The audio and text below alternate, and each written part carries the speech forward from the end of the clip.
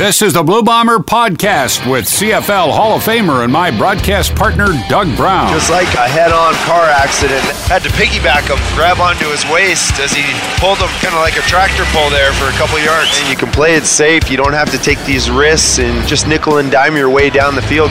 Make sure to subscribe to the podcast in iTunes or at cjob.com. Hey, it is the Blue Bomber Podcast. I'm Greg Mackling along with Doug Brown. We want to thank everyone who subscribes, downloads, and shares their comments, their thoughts, their opinions on the Blue Bomber Podcast. Please share with your friends. Take some time to rate us, rank us. We love to be judged here at the Blue Bomber Podcast. Don't boo us. Whatever you do. We'll talk a lot about booing. We'll talk about what does it mean to be elite? What does it take to be elite in a 9-team league? We'll take a look at Calgary, what they did against Saskatchewan, the Bombers, what they could do against Calgary and Saskatchewan, because the next 3 games for the Blue Bombers include the Calgary Stampeders and the Saskatchewan Roughriders. So why don't we just jump right in now and get down to it? So, Doug, not a lot of boo earns at the... what does that mean? Okay, so that's a Simpsons reference. Hey, I was a South Park guy, man, so I don't get that. I've seen that for everywhere on Twitter, boo earns. I'm like, what? Yes, so Mr. Burns makes a movie for a film festival in Springfield, and everybody boos the film because it's very self-indulgent. Yeah. And there's... Are they saying boo or boo earns? Smithies, are they booing me? No, they're saying boo earns. Boo earns. Are you saying boo or boo earns? And this one guy in the crowd says, I was saying boo earns, but of course everybody very clearly booing. There was no boo earns at IGF. It was boos. And, Matt Nichols will play the audio for you now. I usually wouldn't ever say anything like this, and I probably even shouldn't, but I'm going to.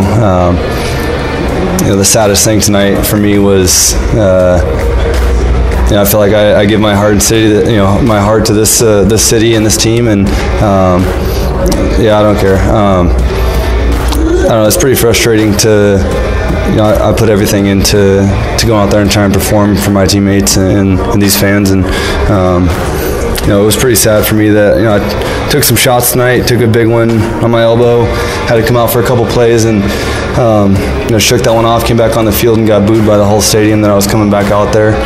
That one was pretty hard for me tonight. So you do hear that, eh? Yeah, absolutely. He's suggesting that it was the whole stadium. First of all, a lot of people had left at that point. And secondly, that would suggest that anybody was booing Matt Nichols. I can say this. My belief is that never mind were all the people left in the building not booing, but I think most people were booing his head coach and the decision to put Matt Nichols back in, not Matt Nichols himself. Yeah, they were probably booing me is probably the actual response. I know Matt took it personally, but why I put him back in? Lots of reasons. One of them is trying to finish a game, trying to finish with some pride, a game that hasn't gone our way. It hasn't felt very good on the bench. I'm trying to establish something that we can build on for the next week. I'm sure part of it's some stubbornness, on my part. I would never be able to explain not trying to win. I'm aware of your mindset in that regard. We've been over this a number of times in the 5 years we've been doing this show, and I think it's had an impact here in terms of how this team is developed.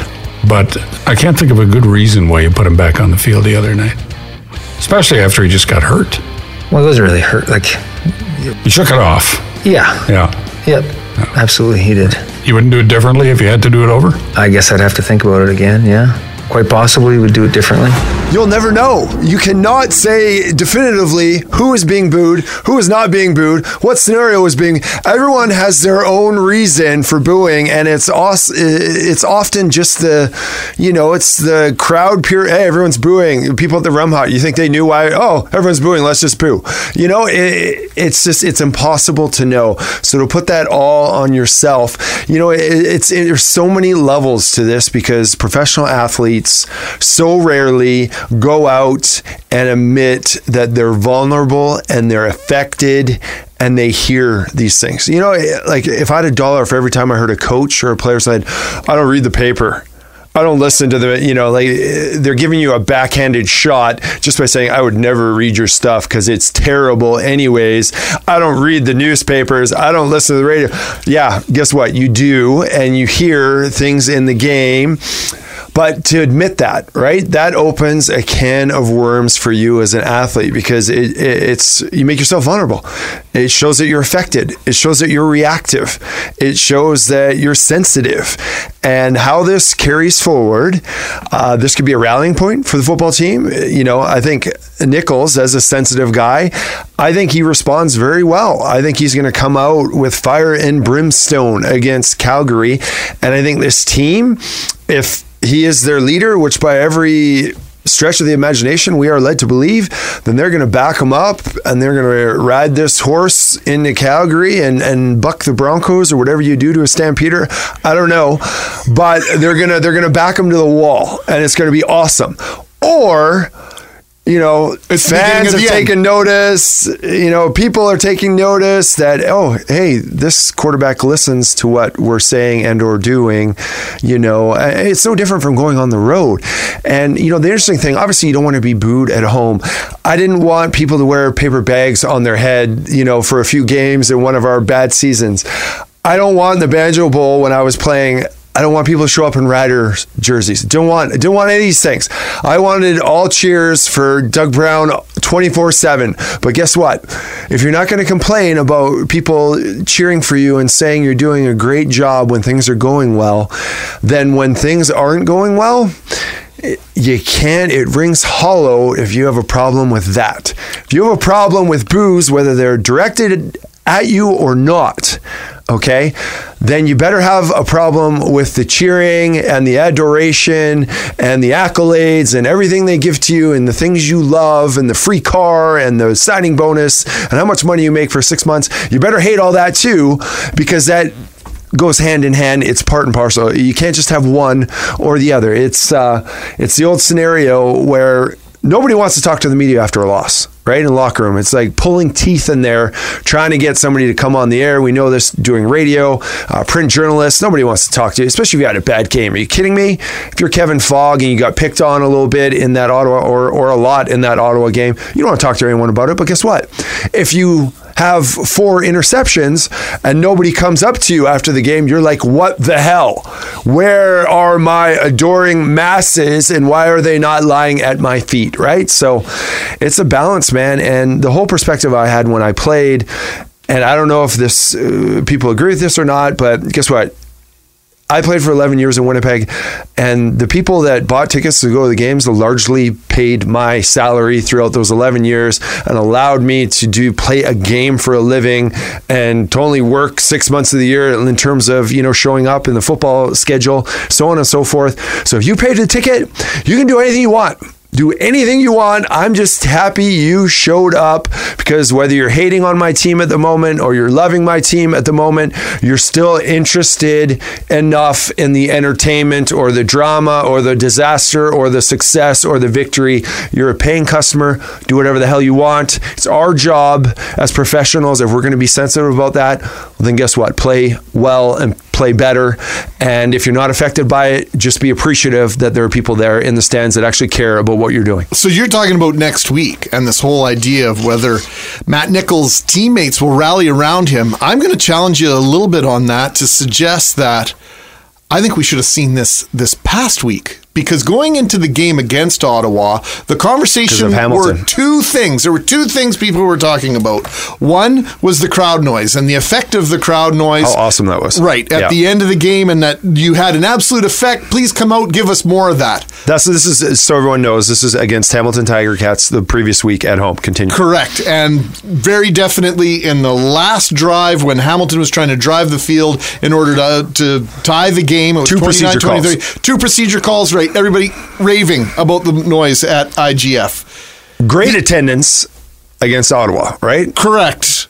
people come out, Build they the momentum. sacrifice, right? They sacrifice an evening at the lake, an evening with friends and family. Costs And a lot of cash. money, cash, time. It's a big investment for people. People were starting to buy in. People were starting to think, hey, one more win. We always talk about three's a trend. Well, what's 4 in a row? All of a sudden, the conversation identity. is whoever wins this game, 2, 5, and 3 teams, is the second best team in the league. Well, guess what? By halftime, people saw that dream of the Blue Bombers being counted an elite company slipping through their fingertips. Yeah. And I would argue the other conversation last week was Matt Nichols. We're winning in spite of Matt Nichols, not because of him. He's a game manager. He's this, that, and everything. You can't tell me the rest of his teammates didn't hear that conversation last week. So I'm suggesting that perhaps his teammates should have shown up to stand up for him this past Friday night. Yeah, I mean, it's always different when you win, though. I think most people are like, seriously,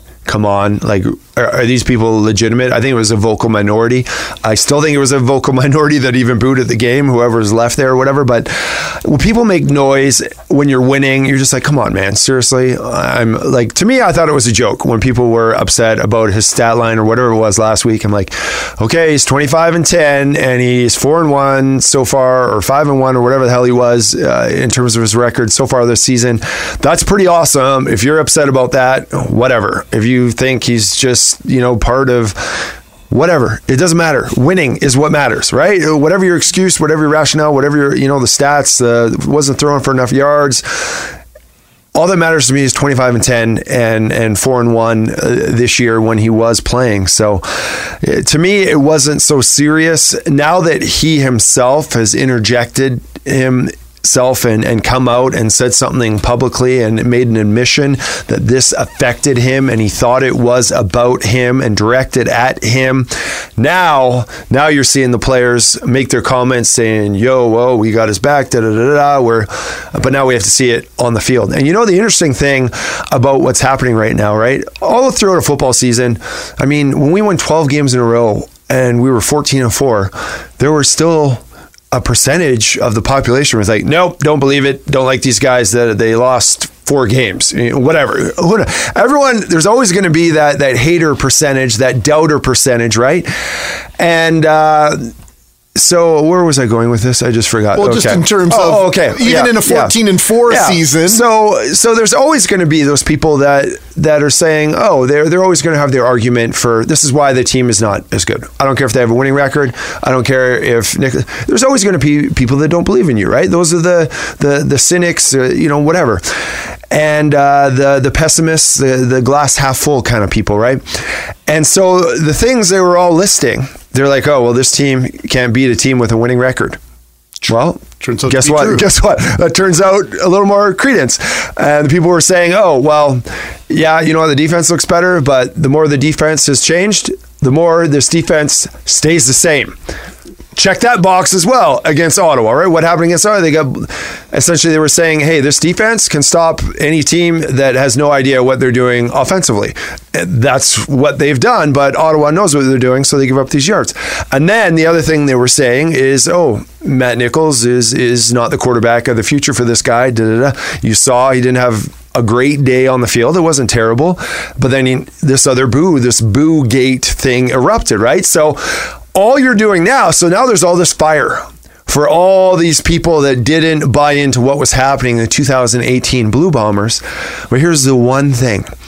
I'm like, the only thing that fixes all this, that makes all these things go up in smoke and disappear, is if you win in Calgary on Saturday. Then guess what? All the credibility, everything that swung in favor of people saying these are the limitations of the football team, they all blow away if you go into Calgary and you win that game against a team that's 7-1, that's angry, that hasn't lost 2 games in a row in who knows how long. And normally you could say, hey, you can never make a determination or judgment on a team based off one game.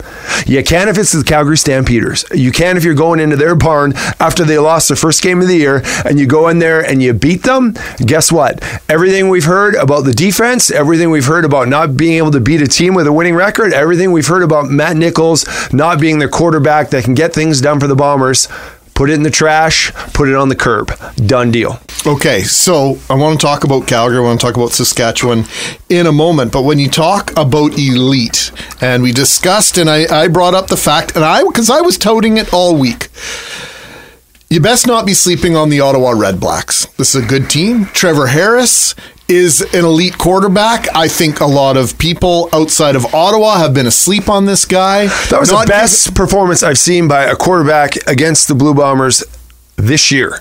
Period. Right. Better than Riley, better than anybody they've played. That was his throws, incredible. And he was under pressure at times. It's not like he had all day to throw the ball. He trusted his receivers. He knew where they were going to be. He made throws that most quarterbacks cannot make 50% of the time. He was making them 70 to 80% of the time. So this is where I come to this question about elite. If Mike Riley and Bo Levi Mitchell are the two quarterbacks kind of battling it out for number one and number two, best quarterback in the CFL, I think we can agree. Now you've got Trevor Harris and Jeremiah Mazzoli nipping at their heels saying, hey, I'm number three. No, I'm number three, going back and forth. So that takes care of quarterbacks 1, 2, 3, and 4 in the pecking order in the Canadian Football League. That puts at the very highest in the rankings Matt Nichols at number 5. Well, in a 9-team league, can the 5th best quarterback be elite? The answer to me is no. Simple math says no. You have to be in the top 3 of the quarterbacks. Your team has to be in the top third of the standings to be elite. Right now, the Blue Bombers are neither. Yeah, that's a strong argument you make, a good point. I would dare see, wow, we're actually recording this podcast and CJOB with such strong opinions that we just knocked a sign off the wall that took actually it right off. You know how they talk about almost took you out, man. Mackling was peeling paint off the wall. Just took that sign down. The sign right just off the fell back down and almost took out Greg Mackling. That was interesting. The only thing I would say in response to your argument is a guy like Mazzoli, still, he's kind of just showed up, just arrived this year, right? And Trevor Harris, when Ottawa has won a Grey Cup and a championship, that was Henry Burris kind of thing. And Matt Nichols, has played very well in critical, important. I mean, you can say to your blue in the face, he hasn't won a playoff game, but he has done everything and then some in his opportunity. Game. But when he played as well as you could hope. So until one of those guys goes out and does something in the postseason, I would still say, those numbers, those ratings are almost a week-by-week thing. We can see Trevor Harris blow up. We can see Mazzoli become the guy he used to be that was only last season. Now, granted, he finished the season strong, but he has not been this player that he is right now his entire career. And Nichols is also going through a funk right now. So who knows? If he beats Calgary next year, you can't say that he's number 5 anymore, right? So for me, those guys, it's up in the air. I think they're all still floating around, and I think it's a week by week. I think 3, 4, and 5, I think that is something you can argue based on what have you done for me lately and how they've played of late. Until someone makes some noise in the postseason. I mean, if you look at Matt Nichols' record as a starter, I would say that's ahead of Trevor Harris as well as Mazzoli, right? So therefore, I mean, is Nichols a product of the offense and the system he's in, or is he capable of? I mean, we have seen Nichols play here in relief of Drew Willie in previous seasons, where he's been vastly less effective than he has been behind this offensive line and with these weapons, right? So we have seen multiple Matt Nichols play for the Winnipeg Blue Bombers. So it's real tough to say, my only point I'm trying to make, it's tough to say definitively and with any great deal of confidence who is 3, who is 4, who is 5, and that's the way it is. I didn't even mention Ricky Ray. Yeah, who's just got his neck brace off. So there you go. I'm just, and I'm not trying to pick on anyone. I'm just trying to, I think the point that I would make subsequent to that is that they don't need Matt Nichols to be the best quarterback in the CFL. They need Matt Nichols to do the things he does effectively, to manage the game. You've got the best running back in the CFL, arguably. You've got one of the best offensive lines, and you've got enough weapons. I know you don't think that the receiving core is the best in the league, but they have enough weapons when healthy that Matt Nichols can distribute the ball, and you should be able to move the ball effectively and resourcefully. Yeah, they're certainly a balanced enough football team. I think they're probably fourth best receiving tandem. I mean, if Dressler's healthy or not, that's a variable you have to deal with every year for this receiving core. But Darvin Adams looked fantastic last game, right, with his speed and his dynamic home run hitting play. Dembski, when he's involved, can be amazing, right? So they're very dynamic. They're super balanced, and he might just be the right guy to not make the mistakes to shoot themselves in the foot, right. And he can distribute it, and he's very cerebral and smart and competent at that position. They don't need him to do things that other quarterbacks have to do to win games in this league. So, like I say, it's always hard until someone does something big in the postseason and accomplishes something at that position, which is, obviously the most important position on the football field. These rankings for me will always be up in the air. Okay, so the Bombers going to Calgary Saturday. Now the Stampeders, fresh off this loss in Saskatchewan. Saskatchewan made the Stampeders look very ordinary on Sunday night, in my opinion.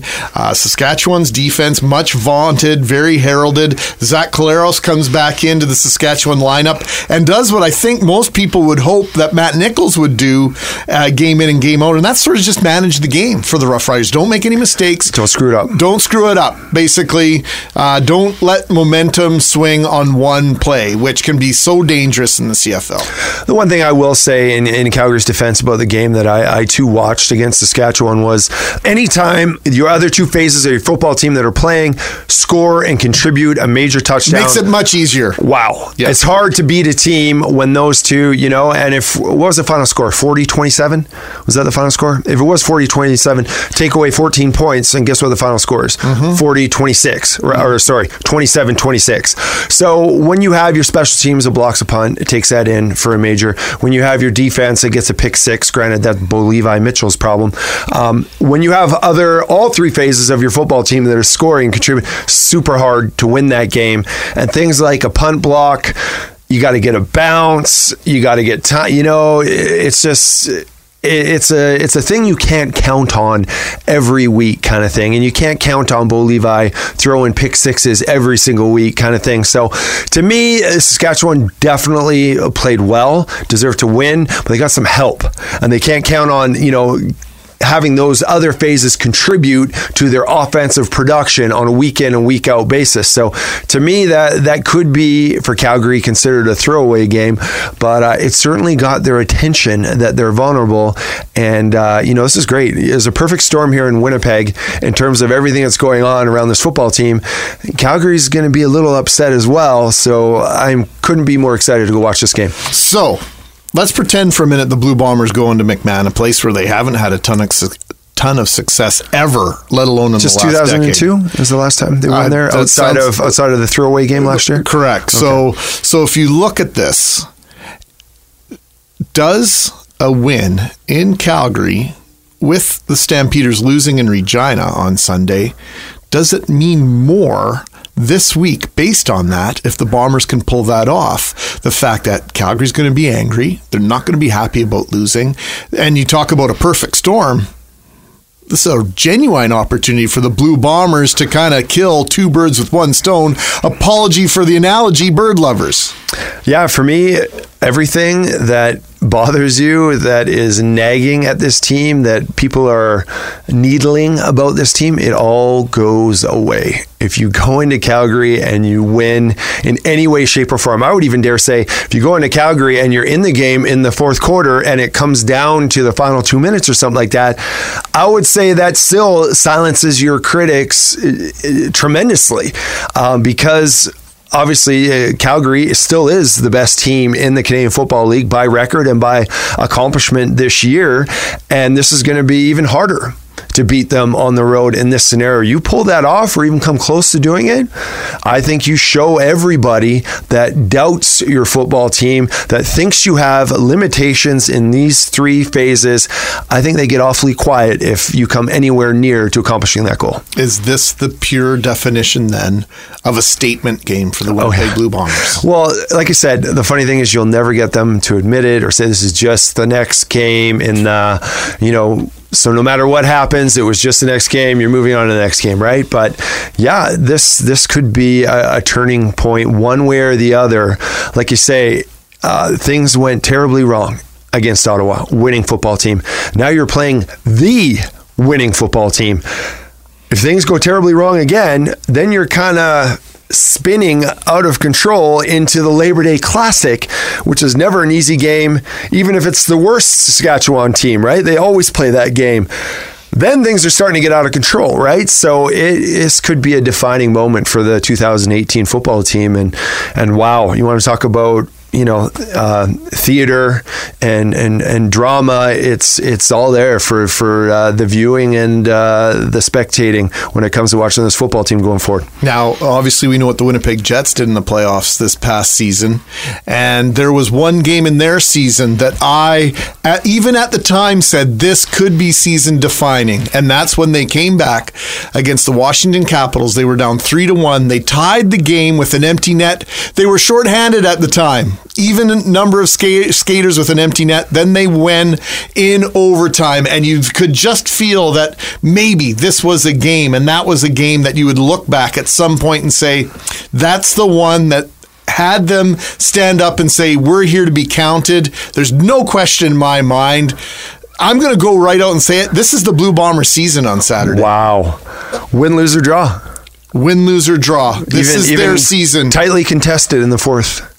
Doesn't matter. They can't afford to lose another game. Like you said. I would say they can't afford to lose another game along the lines of how they lost the game to the Ottawa Red Blacks. I think they can afford to lose this game as long as they're super competitive and there's a marked difference between how they played last week and how they play Calgary on if they go, if they play very well and they're in it and they're competitive, they're contesting, I think they can survive that loss, that type of loss. A blowout loss, though, I agree with you.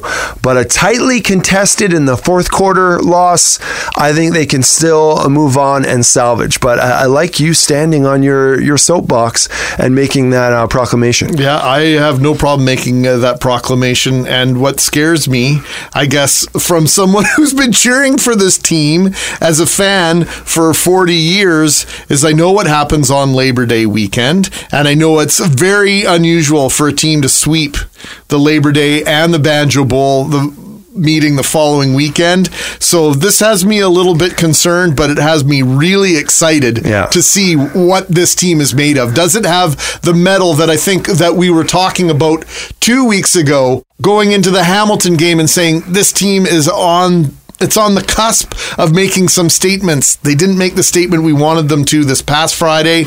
I think coming up this Saturday, their season is on the line. And in Game 10, I don't know if that is usually the case, but I'm going to go right out and say it. It's only worth 2 points, but it is by far the biggest opportunity for them to turn the corner, potentially one way or the other in this regular season. Let's reconvene in 7 days, my friend.